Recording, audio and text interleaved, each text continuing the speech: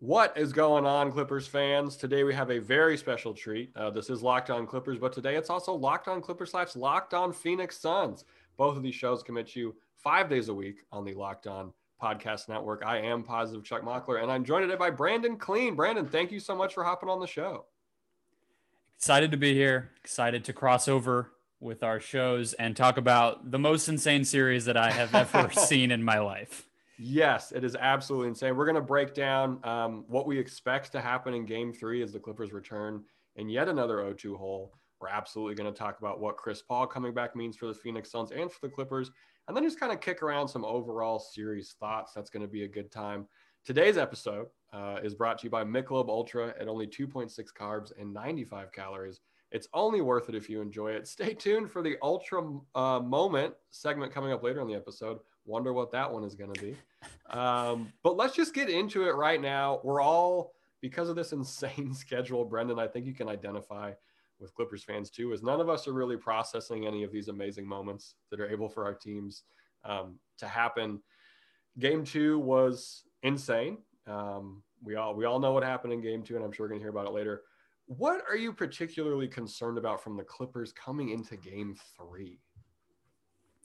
Feels to me like Game 3 is going to be the one where Ty Lue and the Clippers finally just really lean into their small ball, which seems lazy because that's what they've basically done every single series.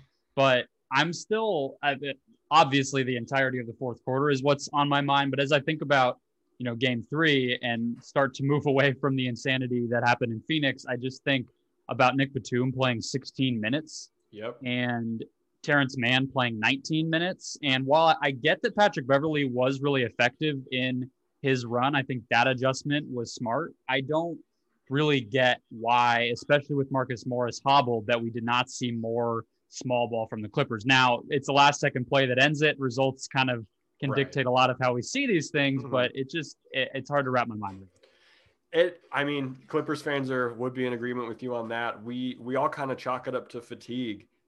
That has to be the only reason that Mann and Batum aren't playing more. And I'm not afraid to say that they have to play more. The Clippers are going to have a very difficult time in Game 3. It's interesting you mentioned small ball. In 10 small ball minutes in Game 2, the Clippers were +1. And surprisingly, they were totally even with Zubats out there on the floor with Ayton. I hope we can do the small ball lineup because we absolutely need it. And that's kind of such a big driving success for the Clippers. And we also need PG he was so good up until 2 shots where he was very much not good against the Suns in Game 2. Yeah. Are you worried? There was an announcement today that he and his fiance are expecting their 3rd child. Are you terrified of expecting father Paul George perhaps in Game 3? That's a gear that some NBA players really tap into. It's true. Fred VanVleet made several $1 million off of having a child. Usually the opposite direction. Usually people spend money when they have a baby. Somehow VanVleet got a bigger payday out of it. I do agree. Like, Paul George was great and continues to be great. Basically this entire postseason, especially the last 4 or 5 games.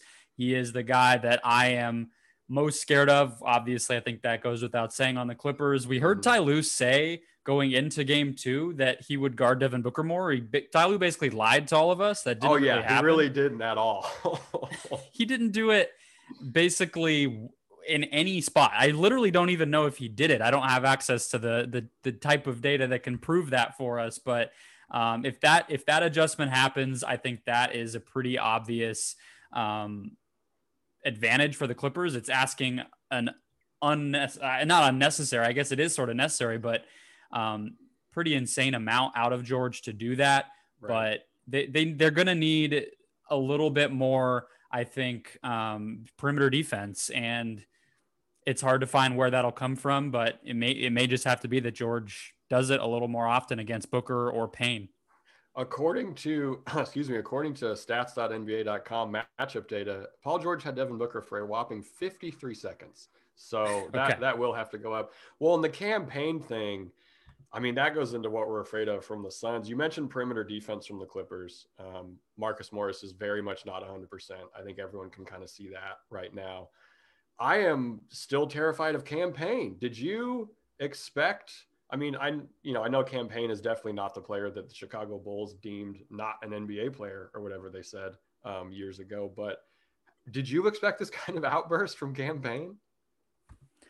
I think it'd be lying to say anyone did, right? But Right. I think the crazy part is like I have been kind of preaching the gospel of Campaign all season. Mm-hmm. I thought people just, even if the Suns had a national TV game or a big win, or we would get these pieces at websites or whatever breaking down what's the key to the Suns' success. I thought people were still underestimating. I think that they just thought of him kind of as a meme, frankly, 100%. like Yeah. how cool of a story it is and whatever. And it's like I think we can get too far down the rabbit hole with that stuff. And I think some of it's happening with Reggie Jackson, where it's like, the story of, oh, he's a minimum player. He's Paul George's friend. He's been so bad for so long. It's like, okay, can we stop doing that and just do he's really freaking good at basketball right now? And so I was expecting that Payne would have a better series, a better postseason than I think like a lot of people would have guessed. But I mean, the way that he's beating guys off the bounce and just scoring like it's nothing is insane. I mean, I don't really even have an explanation for it. He's fast as hell. He's crafty around the rim, but he's doing this against elite defenses for 3 straight rounds now. It is probably one of the biggest stories of the playoffs, bar none. Yeah, I think you're right. Other than Reggie Jackson, I think those are kind of the two competing stories for what the hell is this guy doing right now, in a good way. This kind of goes for both of us.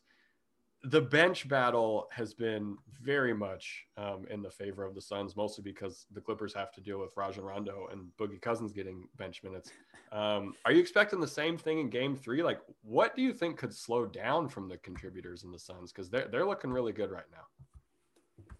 Yeah, a few things. Actually, I think this is one area where the luck could flip to the Clippers. I mean, we all know the whole idea of like, bench players, role players play better at home. So that should help, just guys making shots. Although, for the most part, the Clippers have made their threes. That hasn't necessarily been an issue.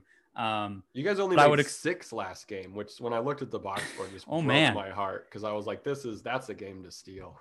I did not even see that. That is, and to only generate 26. Yeah, I mean the Suns' offense was not great except for Payne, really, and Ayton kind of finishing. But yeah, so I think like, a guy like Luke Kennard, a guy like Terrence Mann, who haven't really been impactful much of this series, could you get a bigger game from them? I would think yes.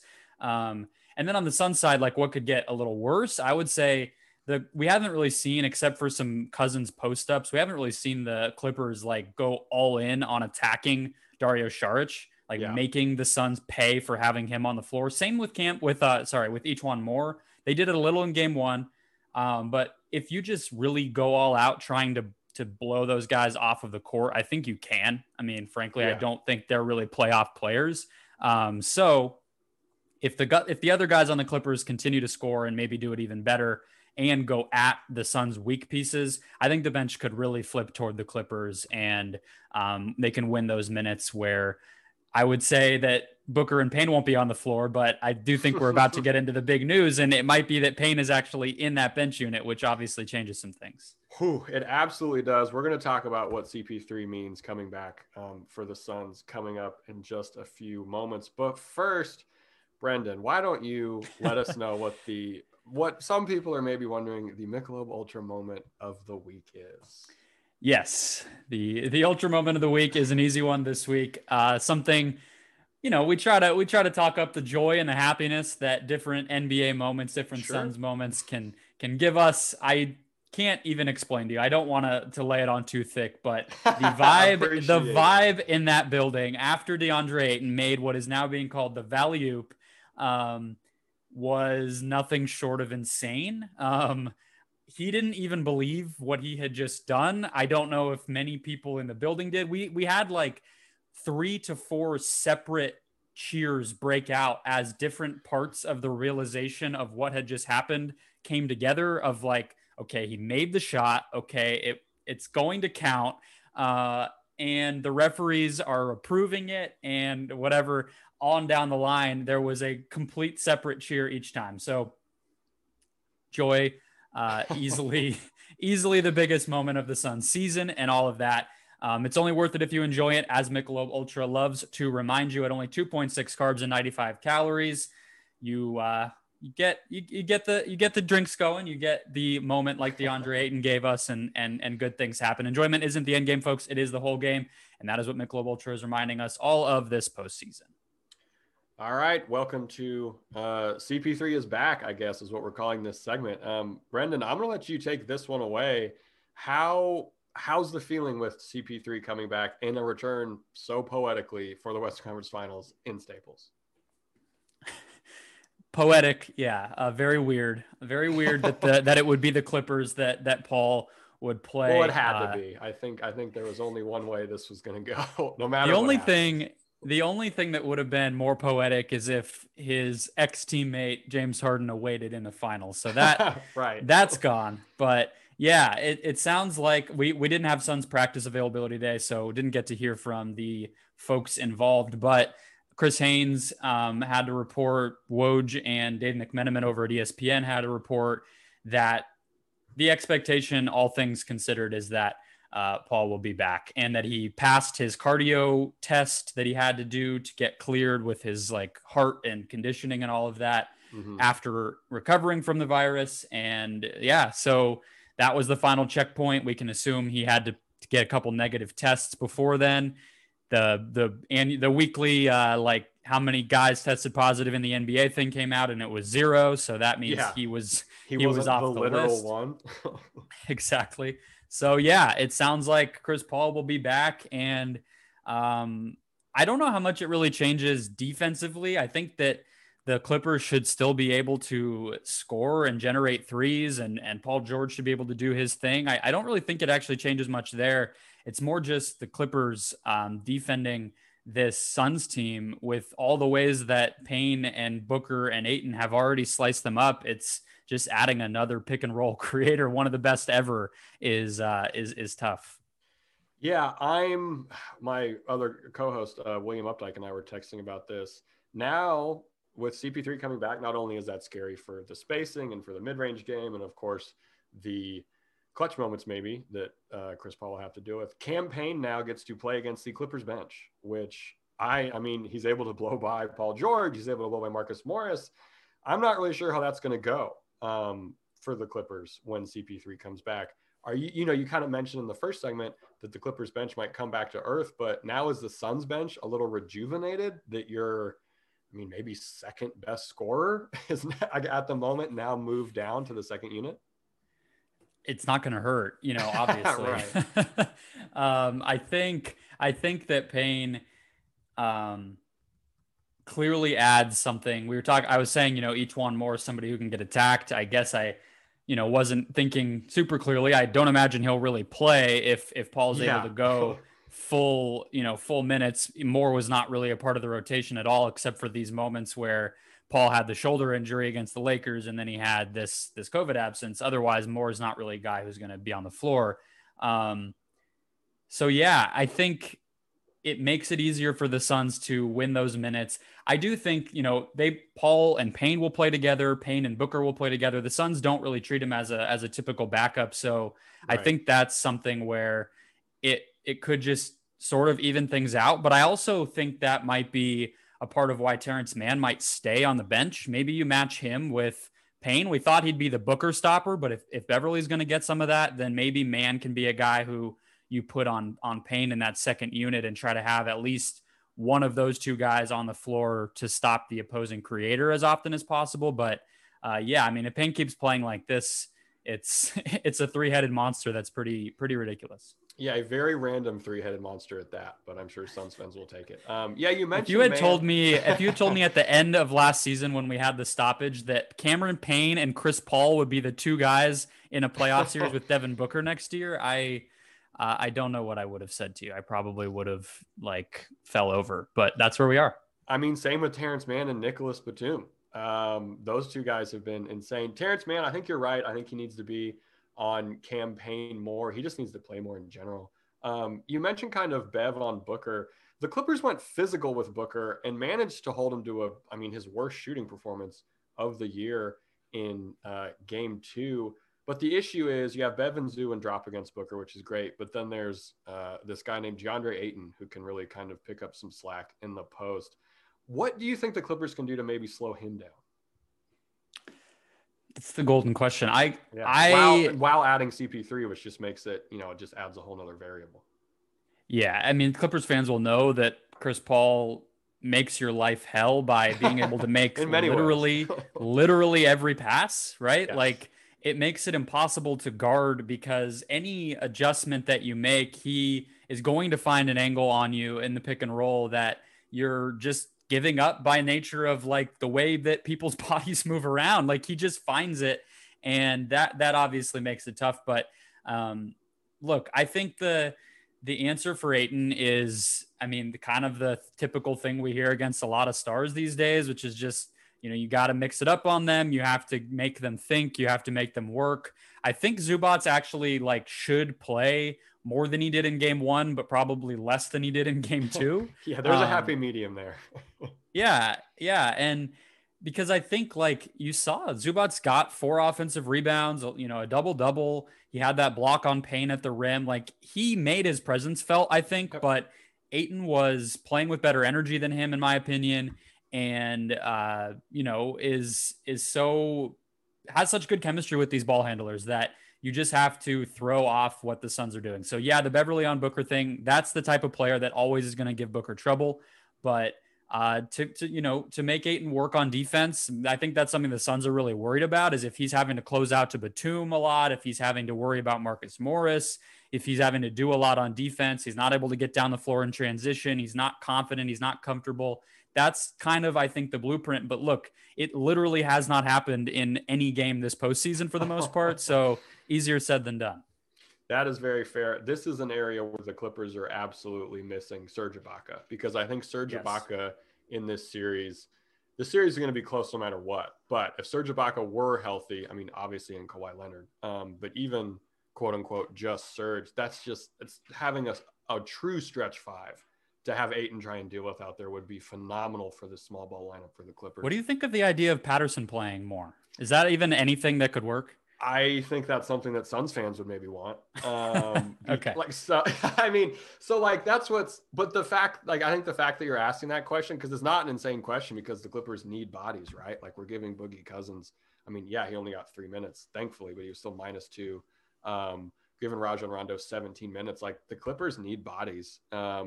Patterson seems to only play good defense literally against Anthony Davis. That's the only time he seems to step it up and play physical. But with Ty Lue, I mean, dude, who knows? Sure. To be perfectly honest, if things got real wonky, I don't know. One thing that's going to be interesting, there's the meme kind of going around of, Rondo on CP3. Wouldn't you, as I don't want Rajon Rondo to play any more minutes in this series than he has to. Are you in any way thinking about Rajon Rondo being able to potentially thwart Chris Paul? I get why the Rondo minutes are frustrating to people, but I think it seems to me like he should probably be out there a little bit, just because, again, the bodies thing, and you want to have somebody who can kind of do something with the ball. He missed that layup late that was really brutal in the last. He's shooting like 41% on shots at the rim in these playoffs. I'm not even joking. He cannot make layups. Yeah, it's not great. I didn't get why they had him trying to guard Booker in the first game at all. That was weird. I think in general, it's probably a limit. I agree with you. I think Man should be taking most of what Rondo is playing right now and just try to have Man's energy and physicality on defense do something. And I think threes and defense and Paul George is probably the recipe here. So while I get the value of Rondo, it's like, to me, do you need like a table setter? This isn't really that type of team, right?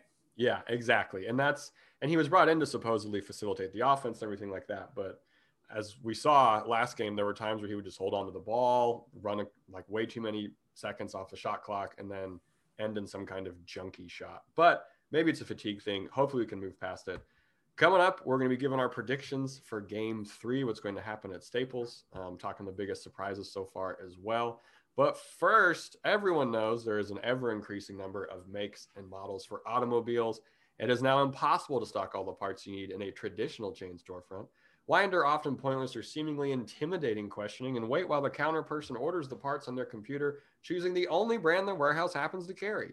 You have computers with access to rockauto.com at home and in your pocket. Rockauto.com is a family business serving auto parts customers online for 20 years, which is so many years in online years.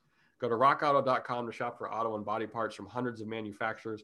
They have everything from engine control modules and brake parts to tail lamps, motor oil, and even new carpet. Whether it's for your classic or daily driver, get everything you need in a few easy clicks delivered directly to your door. The rockauto.com catalog is unique and remarkably easy to navigate.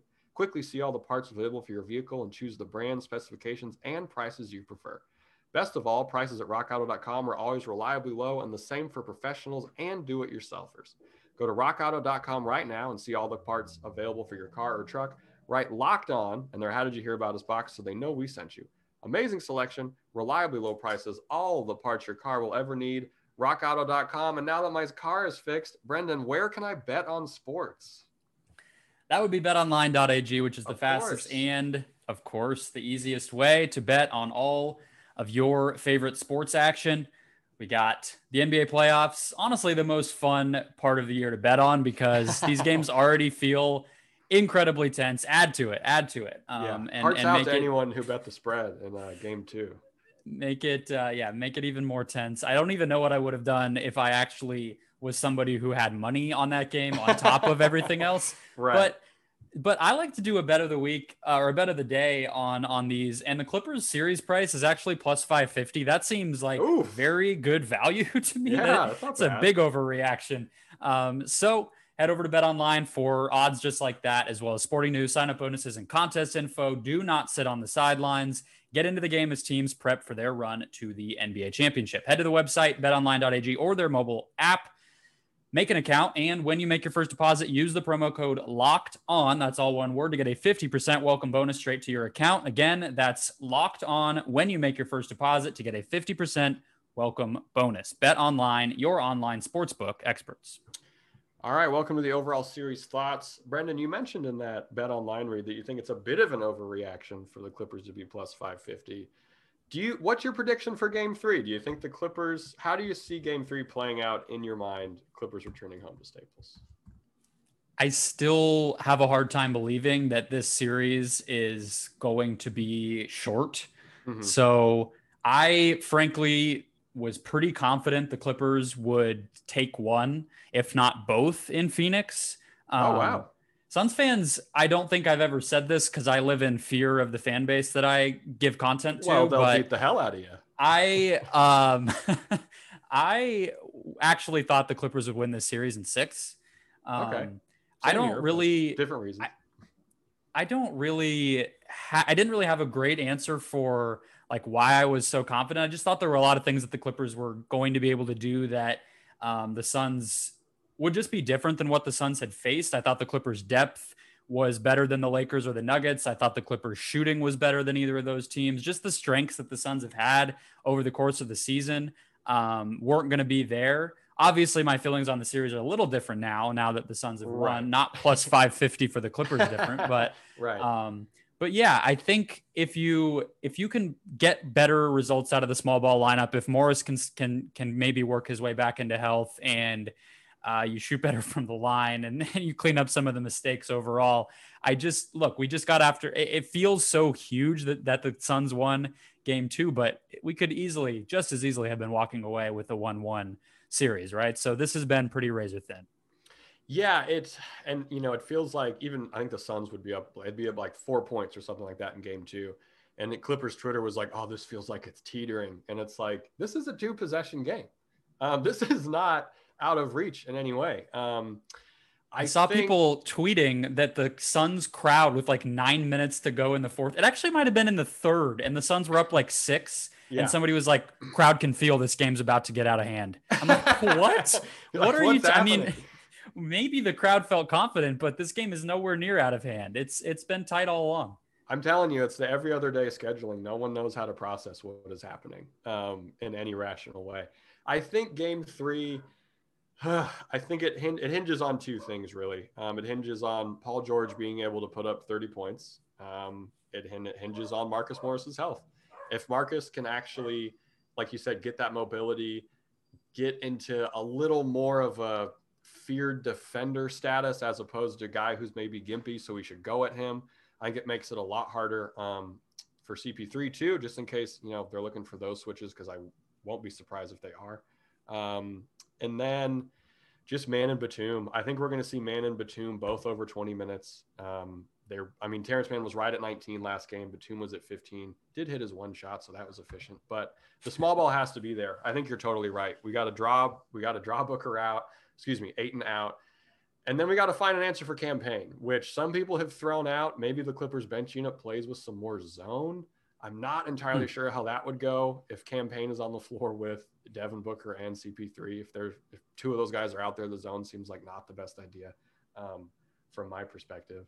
But it's going to be a dogfight. I don't think the Clippers are out of this at all. I think there's a very real chance they take, at least one of these games at Staples. The crowd's going to be pretty hyped up. Kawhi, also, some people have been asking us about Kawhi. I don't think he's going to be back for these Western Conference Finals. Even if it goes 7. He doesn't seem like a guy who's going to rush coming back. He has his own medical team. He's thinking of the long run, and just from the scuttlebutt that I've heard, there doesn't seem to be a whole bunch of progress that would suggest that we're going to get a Woj bomb tomorrow. That's like, oh, Kawhi's returning for Game 4. It would be great if he's fully healthy, but I'm not totally sure it'll happen. But I think the Clippers might be able to take this one. I think I wouldn't bet the spread, even if it's like the spread is 4 points. I wouldn't take the Clippers on that, but I have no reason to believe that it won't come down to the final possession again. I think that's totally fair to say. Yeah, to me, a lot of it comes down to, it's so weird to say for a team that has scored the ball pretty well, but it comes down to the Clippers offense for me. It's like, can you make Ayton switch? Which they just haven't done. After watching what they did to Rudy Gobert and having him exposed, trying to guard smaller players, it's been a surprise to me that we haven't seen the Clippers be able to do that.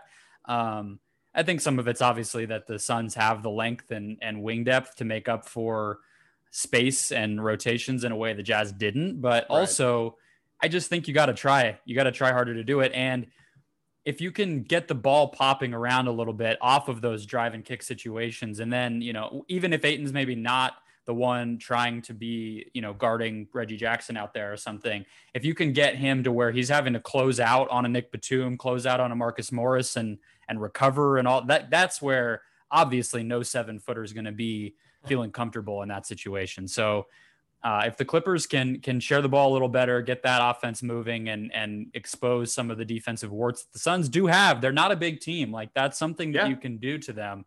I think that we could see 110, 115, 120 point night from the Clippers, especially at home.